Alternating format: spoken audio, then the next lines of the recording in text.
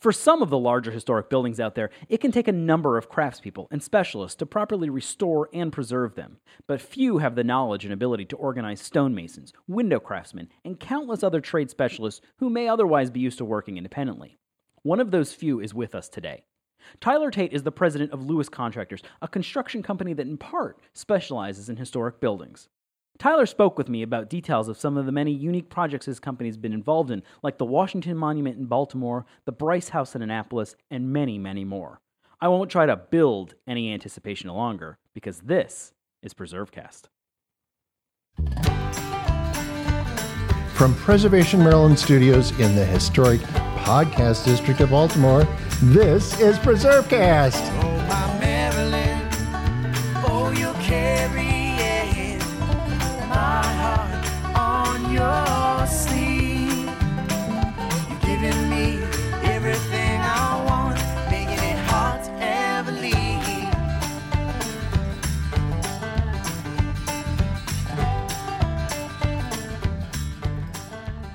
This is Nick Redding. You're listening to PreserveCast. Today we are joined by Tyler Tate, who is an 11-year veteran of Lewis Contractors, the past 5 years serving as president. He's a summa cum laude graduate of Lehigh University, and he holds a master's degree in civil engineering. Tyler is also a Baltimore area resident who's actively engaged in the community. He serves as a volunteer with numerous local organizations, including the Archdiocese of Baltimore, Johns Hopkins University, Homewood Museum, and, important for our purposes, on the board of Preservation Maryland. Tyler, it is a pleasure to have you on PreserveCast today. Nick, thank you so much for having me. I really appreciate the very gracious introduction, and I'm honored to be a part of this. So it's, we always talk to people about how they get into this line of work, and sometimes we talk to people in the nonprofit field, and we talk to people who work with their hands and do this kind of work. You're actually running a company that is getting a lot of big projects done. How does someone get into that line of work? What took you in this direction? How did you end up becoming the president of Lewis Contractors?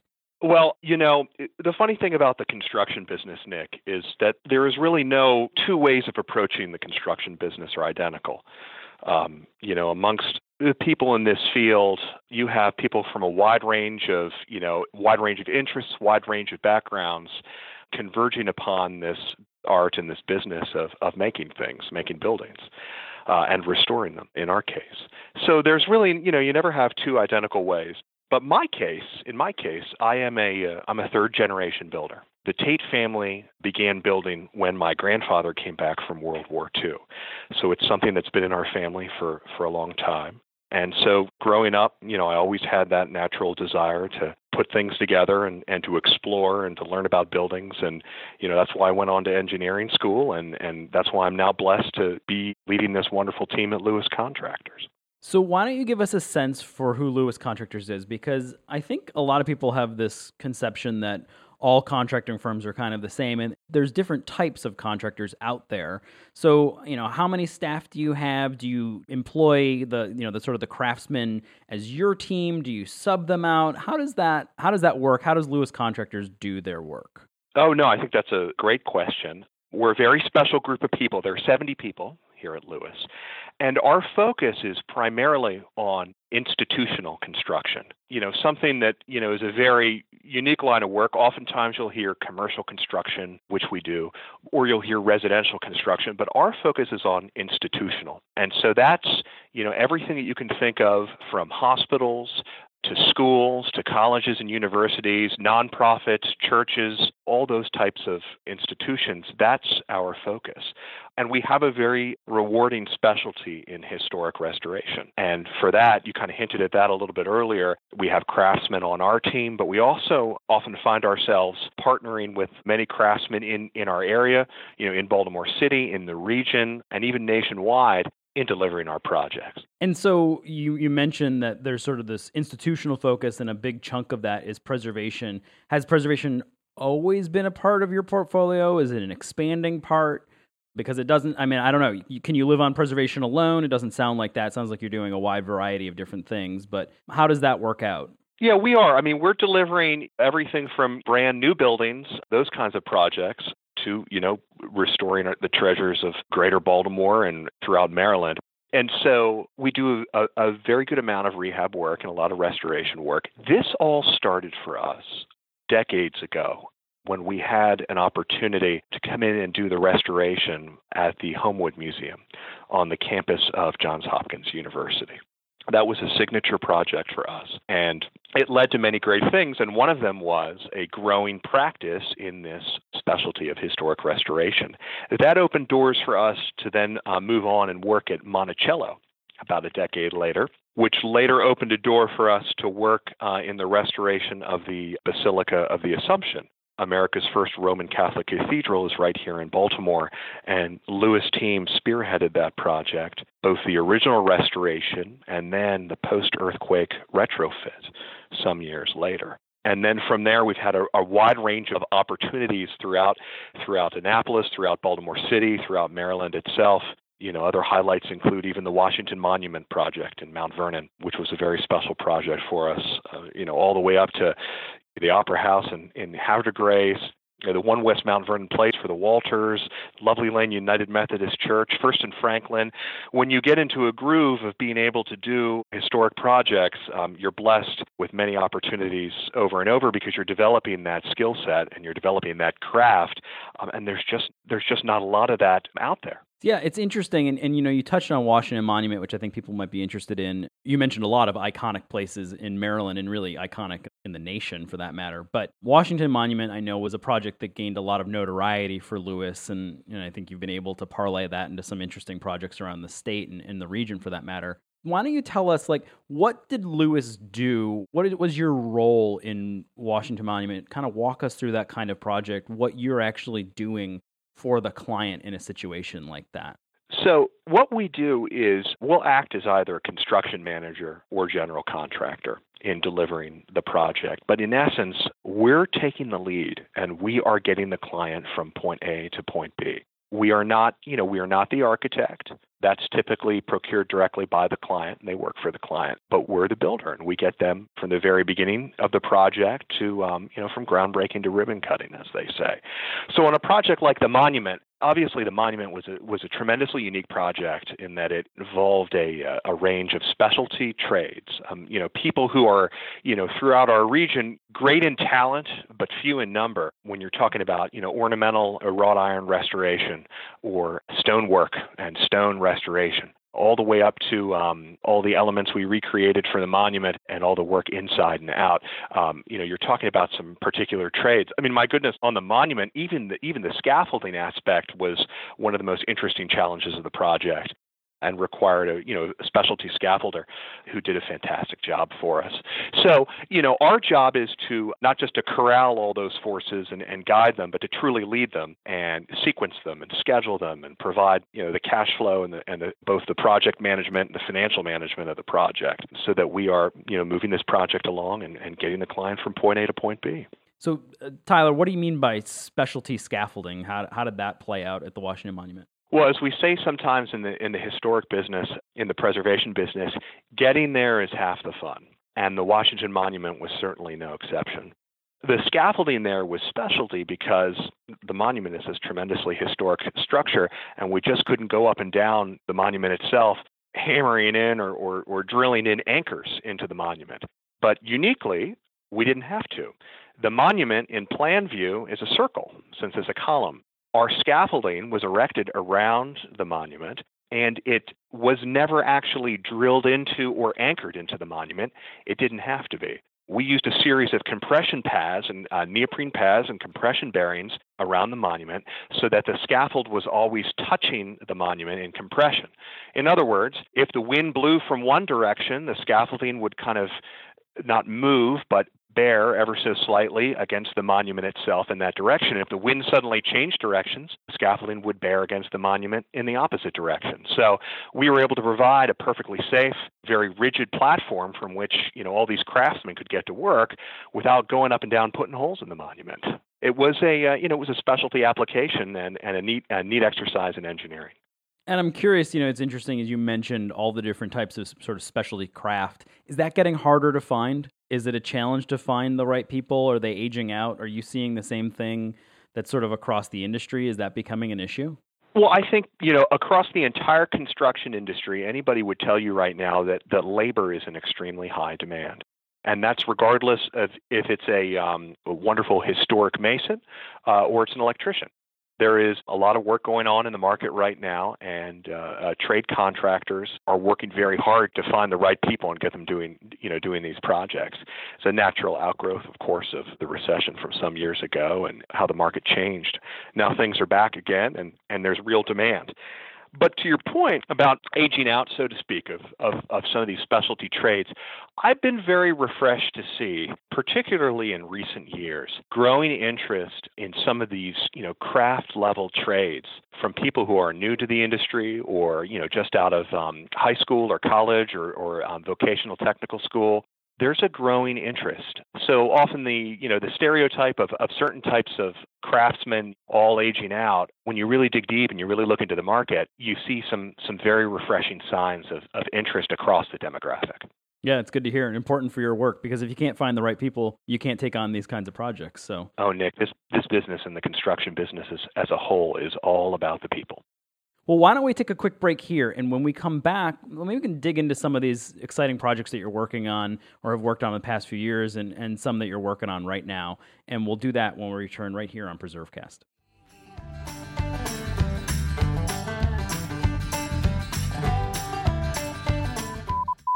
And now it's time for a preservation explanation.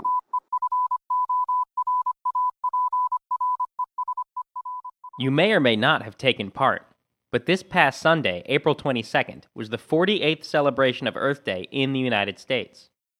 Although on its face it appears fairly simple, a day set aside to promote environmental activism and awareness, the celebration of Earth Day is pretty unique in history.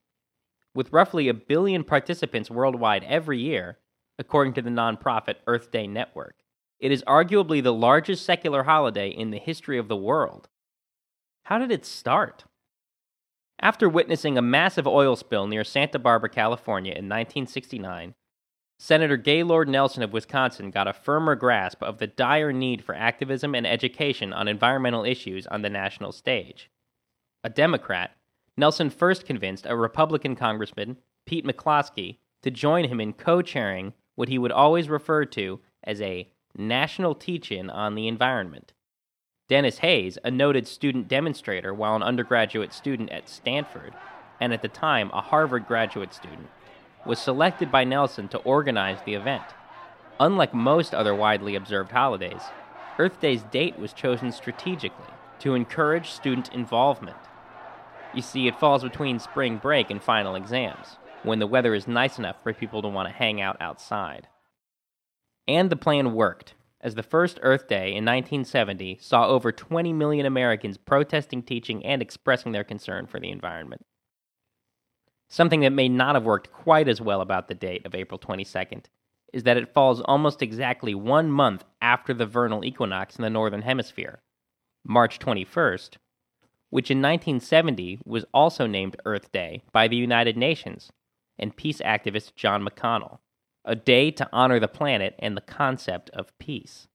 Over time, these two celebrations have for the most part merged into one big one, which makes sense seeing as how they both were attempting to harness the energy of the student activism of the 1960s. Whether you celebrated by marching, planting a tree, or making a real effort to live sustainably, a note for historic preservation, the greenest building can often be the one already built. Happy Earth Day. But I don't want to keep you so long you grow roots. Get back to PreserveCast. PreserveCast isn't the only project powered by Preservation Maryland, and if your involvement in preservation reaches beyond this podcast, we may have just the thing for you. As a whole, preservationists add billions of dollars to the economy as they maintain historic properties, revitalize neighborhoods, travel to historic sites, and invest in their communities. They are a market segment that we want to help cultivate on PreserveList, showcasing skills in architectural design, project management, real estate, preservation trades, and beyond. PreserveList is the go-to directory for preservation-minded businesses in the Mid-Atlantic region. Whether you're a customer or a business, go check out preservelist.org. You can search the list by location or products and services, or you can click on the Get Listed tab or email info@preservelist.org for information on how to add your company's name to the directory. Preserve List is the perfect tool for historic preservationist needs in the 21st century because historic preservation means business.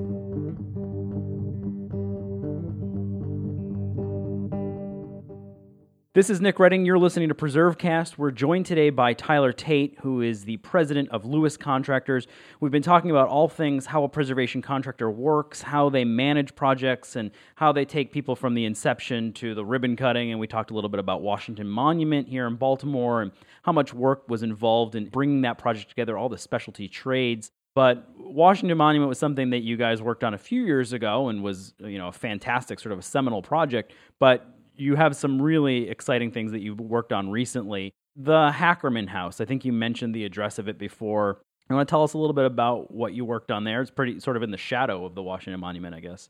Oh, sure, but very much a landmark in its own right. The Hackerman House, as it's popularly known, or 1 West Mount Vernon Place, is, of course, the old Thomas residence, which over years of ownership and transition eventually became a part of the Walters Art Museum and housed many of their collections there. We had a project to both restore but also to introduce museum-quality systems into the Hackerman House to upgrade its capability, to showcase, many of these treasures.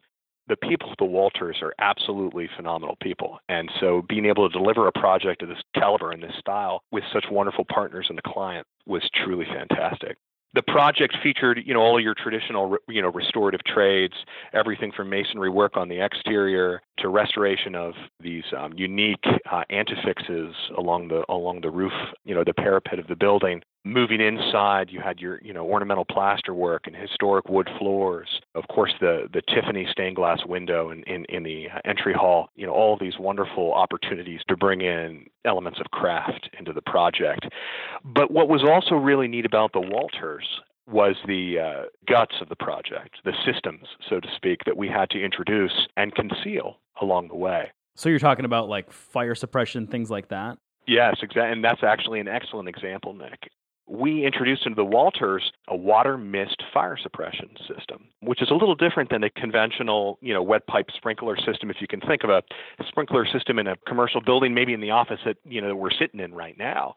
You look up and if you hit that thing, there's going to be a lot of water. If the little bead inside of it melts, there's going to be a tremendous amount of water coming out, and it's going to put that fire out, but it's also going to put a lot of water into your building. Well, when you have art collections and historic objects, and, as the Walters put it so well themselves, when the very home that you're showcasing these pieces in is a historic artifact in and of itself, you need to be very sensitive to the idea that, if there were some sort of fire incident, that you're not also, in addition to putting the fire out, ruining your historic treasures, including the house.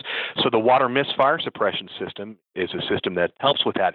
Uses high pressure water pushed out through a very small nozzle, and it creates a mist. And in brief terms, as the fire consumes oxygen and draws a draft to itself, it'll draw the mist to itself and self-extinguish. Because the water droplets are so fine, it's more like walking through a foggy morning than it is walking through a rain shower. And if you walk through a foggy morning, you're not necessarily going to get soaked. And so the idea is when this discharges, it'll, will not cause the type of damage to the artwork that a conventional sprinkler system would. So that's my little soapbox on water mist fire suppression. But and that's a complex thing. I mean, that's not easy to conceal in a historic structure, I would imagine, as well.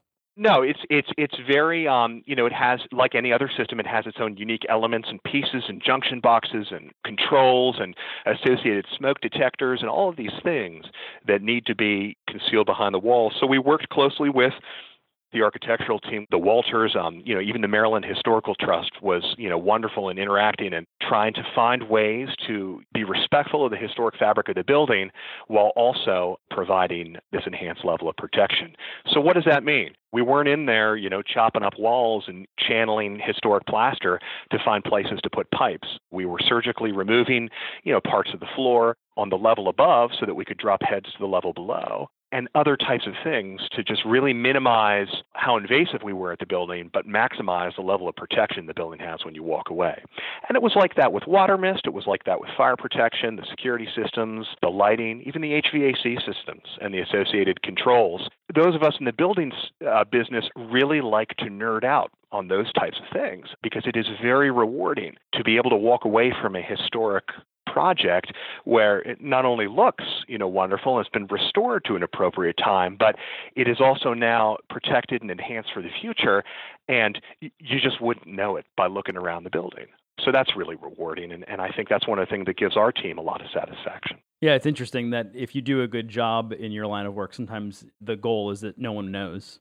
As if we weren't even there. Yeah, as if you weren't even there. So speaking of doing a good job, and maybe the last project we should talk about is one that, is sort of being heralded as perhaps one of the finest colonial homes in America currently under rehabilitation, which is the Bryce House in Annapolis, Maryland. So we've been talking about some Baltimore projects, but you've got something that's going on in Annapolis that's pretty special. What is the Bryce House? What's your role in it? What's going to be the end product there? Well, the James Bryce House is a wonderful journey that, over the past 9 months, we've been conducting what we call in the business building forensic examinations and exploratory work, not to mention the initial stages of the restoration project itself. All of this under the close coordination with the Maryland Historic Trust and the leadership of Historic Annapolis, which is responsible for a number of properties in the Annapolis city, and their main offices are actually located in the east wing of the Bryce House. The name James Bryce, who was an important figure in American history and certainly in Annapolis history, although that name you certainly wouldn't hear mentioned in the same sentence as, George Washington or Thomas Jefferson, you would certainly not be wrong in uttering his house in the same sentence as places like Monticello or Washington's Mount Vernon or Montpelier. It is that same level of grand colonial home and the same caliber and uniqueness of construction methods from that time. And so, as we begin and continue our work at the James Bryce House, it's making for a very fascinating journey from the very first day. And what's the end product going to be there? What will people eventually be able to see once your work is all done? This house, like any other, historic property that's had many different owners over the years. After all, Historic Annapolis only came into ownership of the house some years ago. Has many, accoutrements, for lack of a better word, added to it over the decades and decades. And our charge is to restore it to its original place of historic appropriateness. And so we will be, opening up spaces that had been closed off in some of the ancillary areas, but primarily we'll be restoring in place many of the historic finishes. And also, like our work at the Walters, introducing new building systems that are going to help this building survive, the next 200 years without deterioration that would otherwise occur in a colonial home that was, built before, there were systems in place to preserve these places. So the end result is going to be a very true to form restoration and a very historically appropriate example of just what these places were. And I think Historic Annapolis has some very exciting plans that they're in the process of communicating and rolling out about, how it will be used and what will be done there and, all these wonderful things. So we're very excited about it. Pretty exciting. A lot of cool projects going on. If people want to learn more about Lewis or they have a project that they're interested in finding someone to help them work on, how do they get in touch with Lewis Contractors? They can check out our website, lewis-contractors.com, lewiscontractors.com. And on that website, we have some more examples, some things we didn't talk about today, some other wonderful projects around our area and examples of our work. And we'd be delighted to see them, and all the contact information is on that website. They can follow us on Facebook and all the other, social media as well. But the website's probably the best place to start. Awesome. And before we let you go, the most difficult question we'll ask all day, your favorite historic place or building? And that's a hard question for a for a builder to answer, because there are so many special places. The funny thing is, Nick, it is our place itself, our home here in Maryland, to me, that is the most interesting historical place. Of that, there are all of these wonderful buildings that we have the opportunity to touch. There are the people that we have the opportunity to work with, and there are, our customers and design professionals and others that we get the opportunity to interact with. The place is Maryland, because this place is so rich in all the history, whether it's the built environment or our cultural history. It's everything. Everything's here. It's a good builder answer, because you can't give us one, right? Because you'd be, it's got to be your current client, right? Bryce House. No, so many special places. It is truly hard to choose. Well, Tyler, it's been a pleasure to have you on. Thank you for joining us and for all the good work that you're doing. I mean, it takes an entire community of different resources to pull these projects together, but for the involvement of companies like Lewis Contractors, we wouldn't actually be able to get the physical work done, and it's such a critically important part of preservation. And so thanks for all your work that you're doing and that your entire team is doing, and look forward to hearing more about Lewis Contractors in the future. Well, Nick, thank you. And like I said earlier, it's all about the people. So I'm blessed to work with this team and really appreciate the opportunity to be able to tell you a little bit about what we're doing on this podcast. And to you and everyone at Preservation Maryland, I say thank you for all you guys are doing. You'd be hard-pressed to find a place in this state where people aren't singing you and your team's praises all over the place and all the good work you're doing. So things like this podcast are just another example of the fine work by Preservation Maryland. So thank you, Nick. Thanks, Tyler. You don't need to open a history book to find us. PreserveCast is available online from iTunes, the Google Play Store, and wherever else you download your podcasts, as well as on our website, preservecast.org, where you can find a complete archive of all our previous episodes, plus photo galleries and additional content. We're also on Facebook and Twitter at PreserveCast. This podcast was developed under a grant from the National Center for Preservation Technology and Training, a unit of the National Park Service, and in partnership with the Anacostia Trails Heritage Area. Its contents are the sole responsibility of Preservation Maryland and do not necessarily represent the official position or policies of the National Park Service or the National Center for Preservation Technology and Training. Our website is made possible by the Historic Preservation Education Foundation. This week's episode was produced and engineered by me, Stephen Israel. Our executive producer is Aaron Markovich. Our theme music is performed by the band Pretty Gritty. And most importantly, thank you for listening and preserving.